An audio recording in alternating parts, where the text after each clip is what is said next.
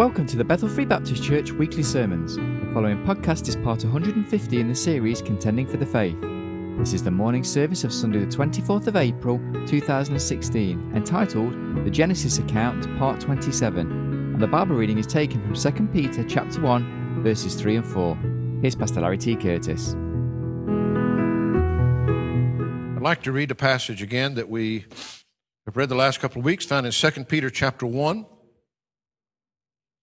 Verses 3 and 4. I invite you to stand to honor the reading of God's holy and precious word, taken from 2 Peter chapter 1, verses 3 and 4. The word of God says, according as his divine power hath given unto us all things that pertain unto life and godliness, through the knowledge of him that hath called us to glory and virtue. That's through Jesus Christ, folks. Whereby are given unto us exceeding great and precious promises, that by these, by the promises of God, ye might be partakers of the divine nature, having escaped the corruption that is in the world through lust. May the Lord richly bless the reading of his word. God bless you. You may be seated. What a phenomenal promise. And of course, it underlies, if you would, just how important. He tells us here that by his divine, by the power of the universe, he has given to us all things that pertain to life and godliness, everything. And he's done that, he says, through the knowledge of him that hath called us to glory and virtue.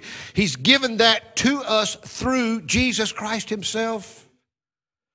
And for that reason, it says he's given us exceeding great and precious promises, that by these you might be partakers of the divine nature. That by the very promises of God, they're so great that you can actually partake of the divine nature and escape the corruption that is in the world through lust. We all face corruption. We are all born with sin. There is no other hope. And what I want you to grasp and understand is that our only hope is in the promises of God. Many people base their Christian life upon experiences, upon emotions, upon feelings, upon all these different things. But I want to say to you, if there's any foundation, if there's any grounding, if there's any assurance that's going to stand up against all the storms of life that come against you, they're going to be based upon the Word of God. They're going to be based on the promises of God and what He will do to you. Some days you might feel like you're the most saved person in all the world. You may feel so close to God that you could just reach out and touch him. Some days you may be going through one of those valleys when you don't feel that God is anywhere around. You wonder if he's hearing anything that you're saying to him. The truth is that no matter whether you're at the lowest point or the highest point, God is still God. He's still on the throne, and every one of his promises are sure. They will get you through.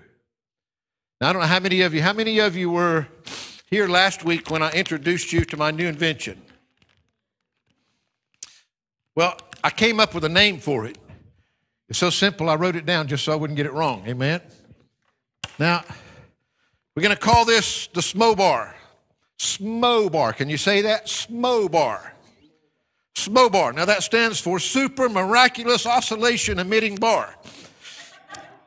Now, I told you last week that to many of you, it just looks like a normal handlebar that you would use for somebody that was disabled to get up to lift. But if you will screw this up on the wall of your house, just simple screws, I think it's 3 on each side, 6 screws, and it will change your life forever. I mean, totally.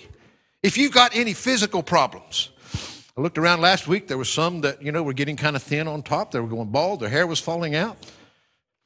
Some were kind of grunting and groaning as they were getting up out of their seats, not exactly jumping up sprite and as a spring chicken, as we used to say. We look around, you may have any kind of physical ailment, but if you will screw this up in your house, it'll just disappear. It'll vanish. It'll take care of all your spiritual problems. I mean, you know, those days when you're feeling depressed and down and, you know, you may get suicidal. You just, this world is just coming. If you will just screw this up in your house, you'll never have a down day spiritually again. You'll stay on top of the mountain. It is a miracle, I'm telling you. And I said, you can have that. With a simple plan, $99.95 a month for 6 months, and it's yours. $99.95. Now, you've had a week to think about it, and now you know the name of it. What's it called? Smobar. Who would like to buy a Smobar this morning? No takers?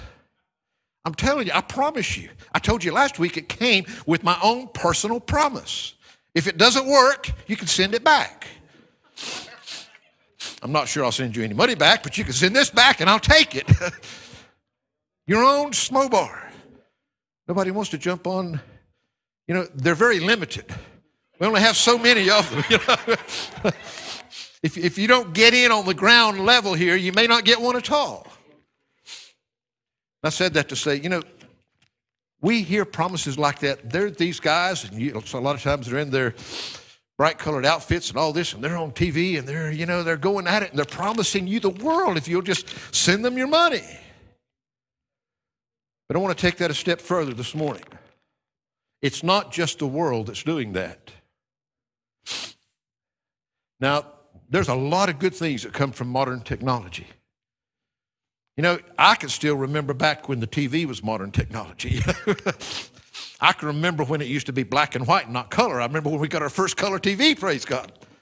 Life moves on quickly. But the truth is that as modern technology moves on, and as we have more opportunities, there has never been at your disposal such easy access to tools to use for studying the Word of God, for having access to books that at one time would have been prohibitive to buy because they cost so much, and you can just Google it and bring it up on your application, and there it is. You can read it all. But along with that, there's a lot of garbage. I guarantee you can go back home this afternoon and turn on, and there would be a bunch of televangelists on there that would be promising you nothing. It wouldn't be any crazier than what I just promised you this morning. What I promised you this morning wouldn't be any crazier than what they're promising you, is what I should say.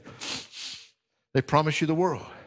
Send us your money, and this is it. So the thing is that in this world of promises, and so many people making such crazy promises, how can we be assured that the promises of God are sure? What I want you to realize, first of all, if you don't get anything else this morning, I want you to understand, I've made this statement in a couple of different ways, that when a promise is made to you, there are a couple of things that really make a difference as to whether, now apparently, I don't know if it's because of who I am. I don't know if it's because of my ability to do what I say. I don't know if it's because of my track record. But Tibby's the only one that almost took me for my word this morning. That promise didn't mean anything, because a promise is based upon who's making that promise to you. It is based upon their ability to fulfill that promise, and it's based upon what their word has done in the past. Have they kept their promises before? What I want you to realize is not only the world, folks, but it gets pretty confusing. There may be some of you here this morning that you may not be a Christian yet. You may not have put your faith and trust for now and eternity in what Jesus Christ did for you. And I promise you can hear all kinds of things and all kinds of promises being made to you. Well, I want you to grasp and understand today, whether you're here lost, whether you're here as a Christian that's walking away from God, or whether you're here as a Christian that's never been closer to God in your life. Don't believe what I say. I might try to sell you something that would change your life forever, and it do nothing for you. Now, I can promise you I wouldn't do that intentionally. I don't want you to base your life and your eternity upon the promises that I make to you, that this church makes to you, that the Baptists around the world make to you, or anybody else makes to you. I want your life right now, this moment, everything pertaining to this life and godliness with God, I want it to be based on the promises of God. Absolutely certain and sure. And I want you to know. You say, well, how can I know the truth? Back it up with God's word. Whatever that Christian, preacher, evangelist, pastor, or just another so-called religious person, whatever they're promising you, get them to go to God's Word. And be careful. People can take that all out of context. We've talked about how many promises of God that we can find in His Word. I want you. You know, after all these years, I still cannot believe how that when you get into God's Word, you can have your mind, well, you know, I can say this in that amount of time and minutes. And every time I start typing a sermon, I think I shared with you here a while back, somebody asked me, honestly, it might have been Brother Gareth, sometime back when we were talking about sermon preparation and whatnot. Somebody asked me, said, how long does it normally take you to finish preparing a sermon? And I had to say, I have no earthly idea. I've never finished one in my life. I just have to stop. God's Word never finishes. There's always something else that can be said. There's always one step further that it can go. You can study any subject in the world. You can get the greatest books of philosophy and history and science and everything else. But there's a point when you will know every fact in that book. You'll be absolutely no further that you can go to gain anything else from it. And yet God's Word, God's promises, we've said, you know, a lot of people have tried to count them. Some people have said they're in the hundreds, and some in the thousands, and some in the tens of thousands, and on up, some even 30,000, you know. I guess it seems to come in somewhere around 7,000 or 8,000 seems to be a pretty popular number. I said, well, I've never counted all of them, but I know there's a lot. There's a bunch. And to say that there's hundreds or even thousands, I think you could say without being wrong. And you can count on every one of them. If the foundations be destroyed, what shall the righteous do? That's what we've been looking at in our study of Genesis. If the foundations be destroyed, what is our hope? Is this fundamental to the Christian faith? It is absolutely fundamental, because if there is one promise of God that is not true, that He does not keep, that He has not or will not fulfill, then we can't trust any of them. Because then He gets in the same category as we humans, where He's broken His word. But I want you to understand, as we look through these passages, I want to remind you again of the passage taken from Titus chapter 1. Verse 1, he says, Paul, a servant of God. Each and every one of us today. I could say Larry, a servant of God. An apostle of Jesus Christ. Now, Paul was a special apostle, but we are messengers. We are sent to do the work. The word messenger is the same type of word of what our missionaries do today. And each and every one of us should be acting in that way, in taking God's word, taking the gospel to the ends of the world. A servant of God, an apostle of Jesus, according to the faith of God's elect, according to the faith that God's people, that God's children, that those that belong to God have put in Him. And he says, and the acknowledging of the truth, which is after godliness, in hope of eternal life. That hope of eternal life does not come until our faith is put into action and we acknowledge the truth of God. By faith, we acknowledge that truth, and we've looked at a lot of things, and you'll have to go back and listen to those sermons because we can't go back through all that this morning. He says, which God that cannot lie. Listen, promised before the world began. I mean, that's mind-boggling. Before anything even existed that we know is the world, before the earth was created, before there was any life, God had already promised.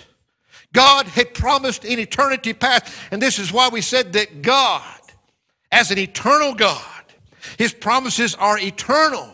They always have been and they always will be, and nothing will change them. He cannot lie. You cannot change His word. But hath in due times manifested His word, made His word known, made His word clear through what? Through preaching. Through what I'm doing right here this morning. Now, some of you might think I'm just ranting and raving and going crazy, and people say sometimes, you know, preacher, why are you so passionate? Well, if I've got to be passionate about anything in my life, this is what I need to be passionate about. I mean, I love watching a good football game, and I love a good basketball game, and I love American football. But none of those even begin to compare to the passion I have for God's Word. You see, he says, making that clear, making it seen through preaching, which is committed unto me according to the commandment of our God, our Savior. All I can do today is declare unto you what God has said. And as we look here this morning, I want to move on because we've looked at many things concerning promises. Would you agree with me that promises are hard to keep sometimes? Now, we looked last week at the promises that were made in the garden. Promises that were made there to Adam, to Eve, even to the devil. Promises that God made of things that he was going to do, and promises of care, promises of conditions, of consequences, that first promise ever of the Lord Jesus Christ coming. We looked at those things, and we talked about those. But I want you to move on this morning to Genesis chapter 4. And I want you to keep this in mind. Promises are not to be taken lightly. I've said to you before, by the very definition of what promise is never, ever, ever, ever defined as one that's broken. Promises were not meant to be broken. Promises are only meant to be kept. We find that we talk about how hard they are to keep sometimes. I won't go into all the story because I'm trying to preach fast this morning. Most of you would recognize the name C.S. Lewis, author of Bygone Years. Whether you agree with all of his theology or not, he wrote some great things.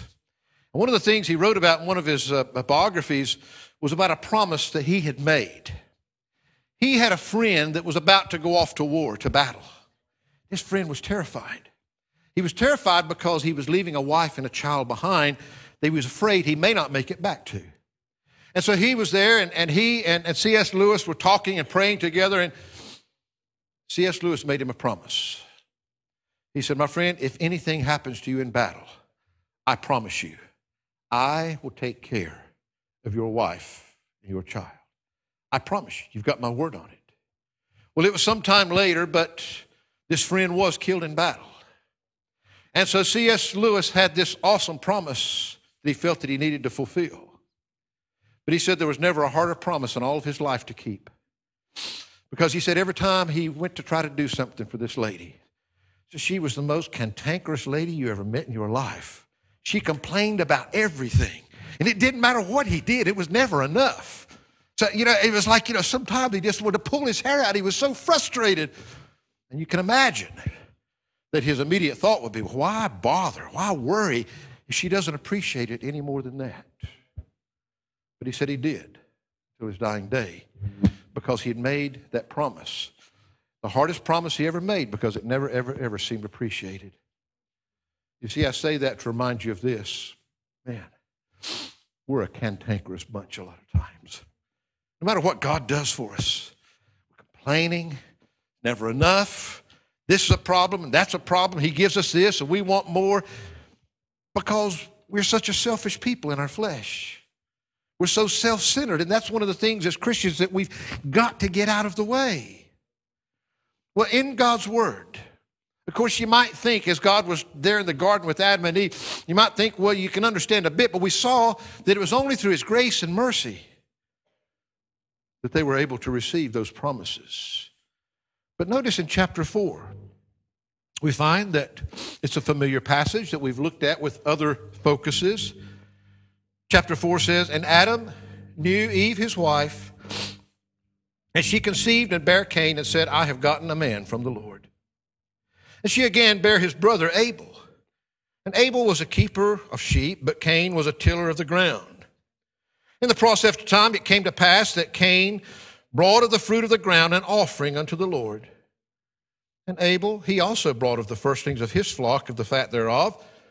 And the Lord had respect unto Abel and to his offering, but unto Cain and to his offering he had not respect. Now we've looked at this passage. It's a familiar passage. Adam and Eve are driven out of the garden because of their sin. The very first thing, that very first act that we find recorded for us after they leave the garden is this husband and this wife, the first man and the first woman, coming together as husband and wife and bearing two sons. Cain, the first one, a farmer that farmed crops, that grew crops, and Abel, a farmer that raised animals, that raised sheep. Now, the first act recorded of these two brothers is them bringing an offering to God. When they bring that, they bring the fruits of their labor. So, of course, for Cain, that would have been the crops that he was growing. For Abel, that was of the sheep. God accepts Abel's offering, but he rejects Cain's, we see here. Now, the reasons why that was acceptable, why one was acceptable and the other was not, we've discussed all that, and you can go back and you can listen to it online, or I'll give you the notes if you want to. We've looked at all those different things, but one thing we came to from Scripture that we know absolutely certain is that Abel's offering was given by faith. Abel's offering was brought to God by faith because he believed God, because he believed what God had said. Matter of fact, as Abel brought that offering to God, believing God, believing his word, believing what God had said, believing God's promises, he comes before God with an attitude of faith. I want to tell you something. When you truly believe God's promises, when you believe his word, when you believe what he's saying, it will show through in your attitude of how you're reacting to life and other people and everything else. But now Cain, he came with a different attitude, didn't he? On the other hand, he definitely didn't come in faith because he wasn't obeying the word of God. That's clear in all the things that happen and that follows. He goes on to say, and Cain was very wroth, and his countenance fell. We find that he had a pretty stinking attitude. They both bring offerings. God accepts one, God rejects the other. Abel is in a happy attitude of faith. Cain has all been out of shape. He starts showing his attitude even to God there. He was very wroth. His countenance fell. You could see it in his face. You could see it in his attitude. Verse 6 says, and the Lord said unto Cain, why art thou wroth? Why is thy countenance fallen? Cain, what is wrong with you? What is your problem? Now, this is important. It's important because, just as I shared with you in that illustration, sometimes people kind of think of God or see God as some kind of an ogre. Everybody know what an ogre is? It's one of the ugliest, biggest old creatures of mythology that goes around eating people. You know, he's an ogre. And sometimes I think people think that God is this big ogre sitting up there on a throne and he's just looking for a way to break his promise. He's looking for some way to zap you, to destroy you, to hurt you in some way. The truth is that nothing could be farther from the truth. God is eager to show mercy and grace towards each and every one of you. He always has, and that's what we see. You see, Cain, first of all, disobeys God. We don't know all the conversations, but he obviously did not bring it in faith. He didn't come believing God like his brother Abel did, and he got it wrong. But what does God do? Does God zap him? No, God goes back to him and says, look at verse 7. If thou doest well, shalt thou not be accepted? And if thou doest not well, sin lieth at the door, and unto thee shall be his desire, and thou shalt rule over him. God promises Cain. We don't know what other promises he'd already made. We know there'd been some, but God promises here, Cain, you already know if you do well, if you do what's right, if you do what you're supposed to do, he says, you'll be accepted. But if you don't, sin is lying at your door. Why is this so important? Well, maybe today, maybe you've messed up like Cain did. Maybe you've even had good intentions and you never planned to dishonor God. You never planned to not listen to God. But maybe your faith is weak. Maybe because you've never had the truth. Remember, it's all based upon faith in the truth of God. Faith cometh by hearing, hearing by the word of God. Maybe you've never known what to believe. Maybe you've believed what people have said, but you've never read to understand what God has said. Well, just as the Apostle Paul did in his day, God's got me here today to proclaim his truth to you so that you can know the truth. Maybe you're here, and maybe you've had that faith, and maybe you have trusted Jesus in the past. But maybe something's happened that your faith has grown weak. Maybe it's not what it ought to be. Maybe you're struggling. Maybe the devil's winning up because he's got those doubts planted down there. And maybe you're going through some depression and despair. Well, may I say to you, that's got nothing to do with God keeping his promise. If you do well, if you do what God says, if you follow his word, he'll accept you. Whatever your past is, however you've messed up, wherever you went wrong, it doesn't matter. You see, Cain messed up. The first thing God goes to him and says, come on, Cain, get your attitude right. Why are you acting like this? You know that if you do what's right, I'll accept you. God is saying the same thing to you today. Just do what's well. Do what God wants you to do, and you'll be accepted. Now, he goes on here.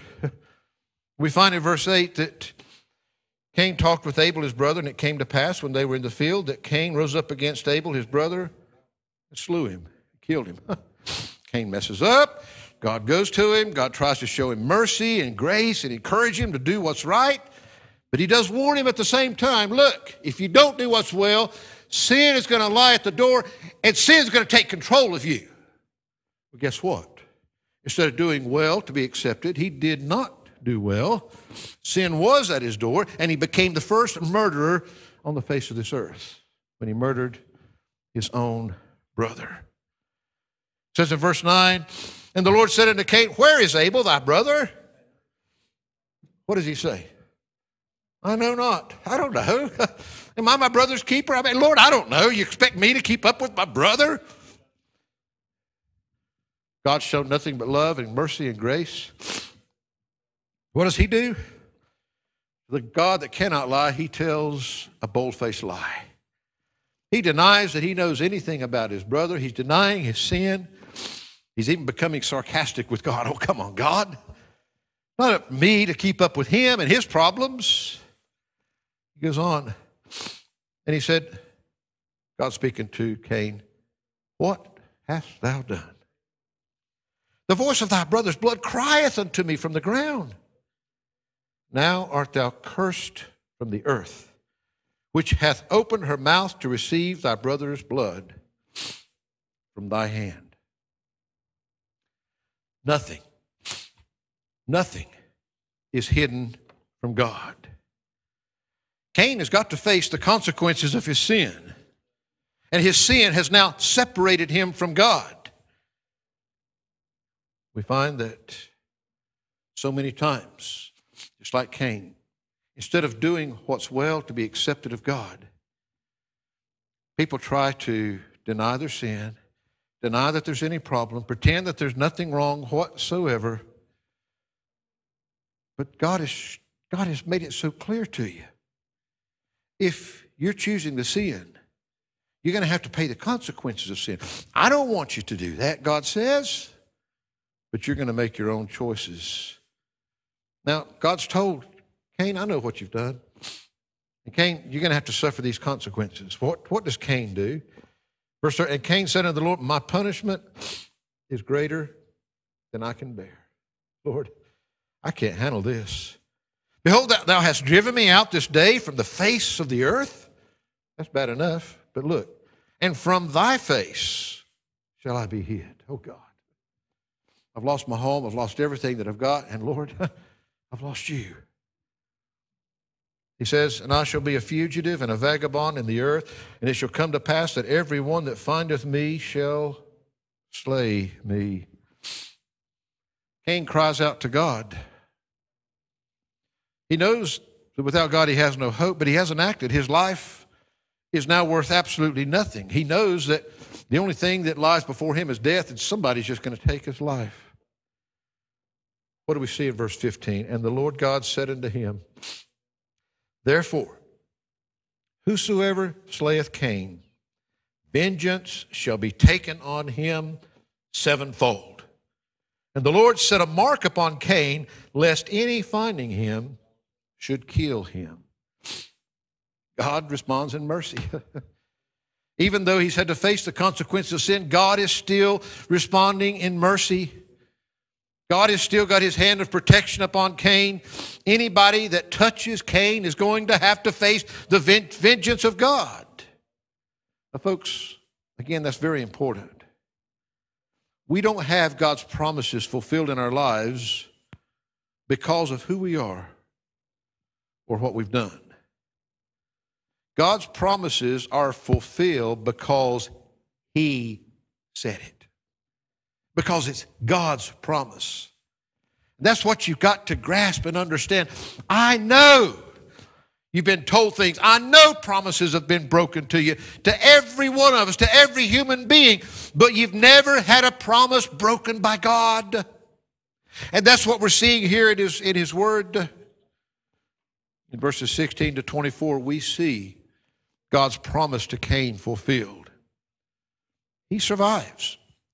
And then the Bible even records 6 generations that followed from Cain's seed.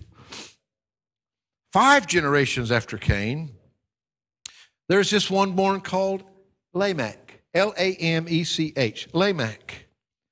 And do you know that Lamech shows his confidence in the Lord because of God's promise to Cain 5 generations before?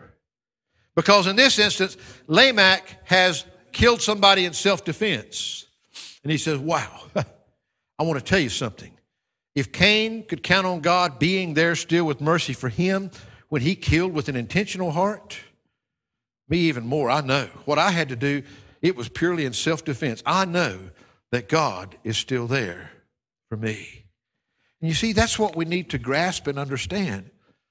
We see a solid foundation being laid here in the book of Genesis. Every human being that we've looked at, Adam and Eve, we've seen the influence of Satan upon them and sin. We see Cain and Abel and what they did. Every human being, man, they all messed up.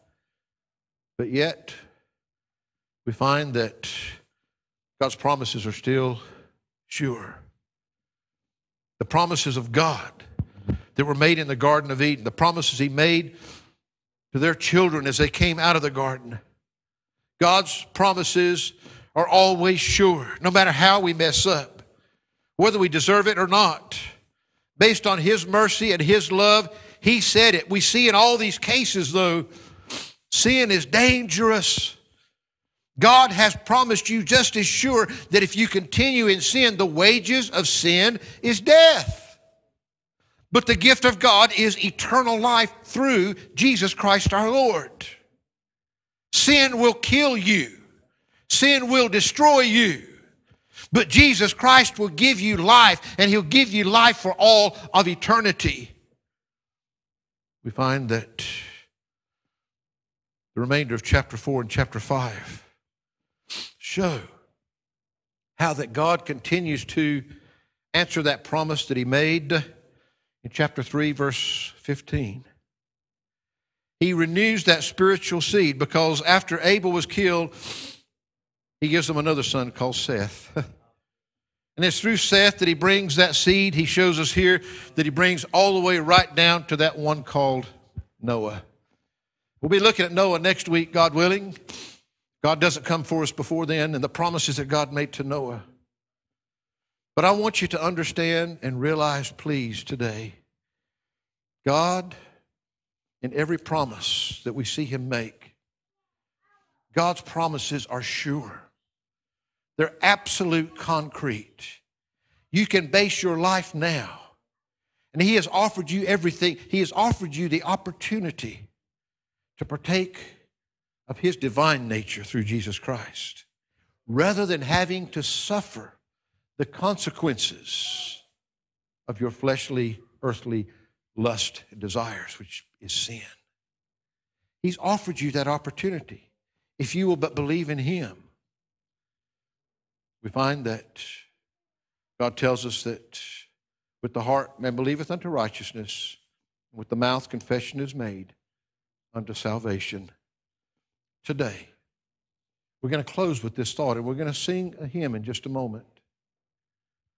If you're here today and you've never, ever accepted the promise of God, you know, one of the greatest promises that God gave us is one that we tend to memorize as children if we have anything to do with church. For God so loved the world that He gave His only begotten Son, but He gave Him for a reason, that whosoever believeth in Him should not perish, but have everlasting life. That's why Jesus came, to give you life.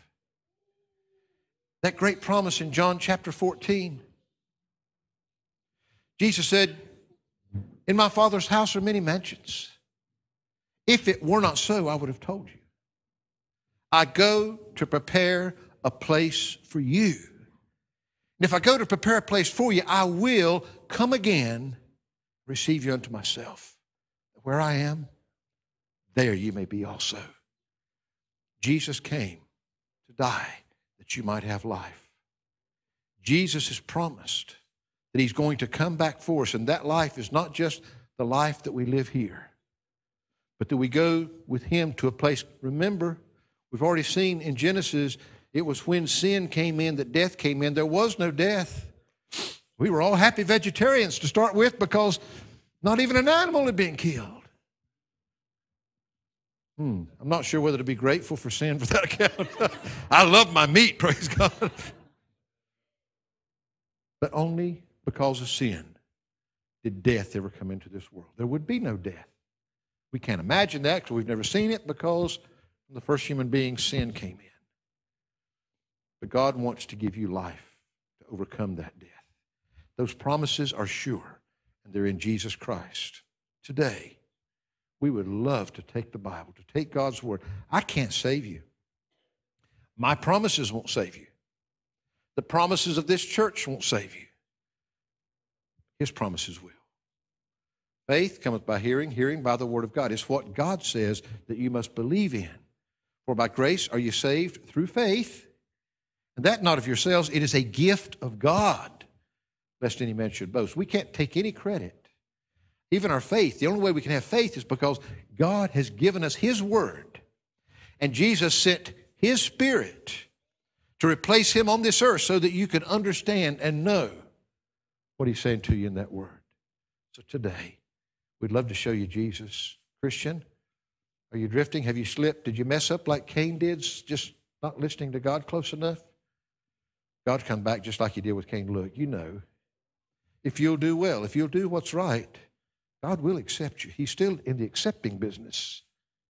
But if you don't do well, sin lieth at your door. Sin will take over. Sin will control you. Sin will destroy you. You just have to make a choice. Do you believe God or don't you?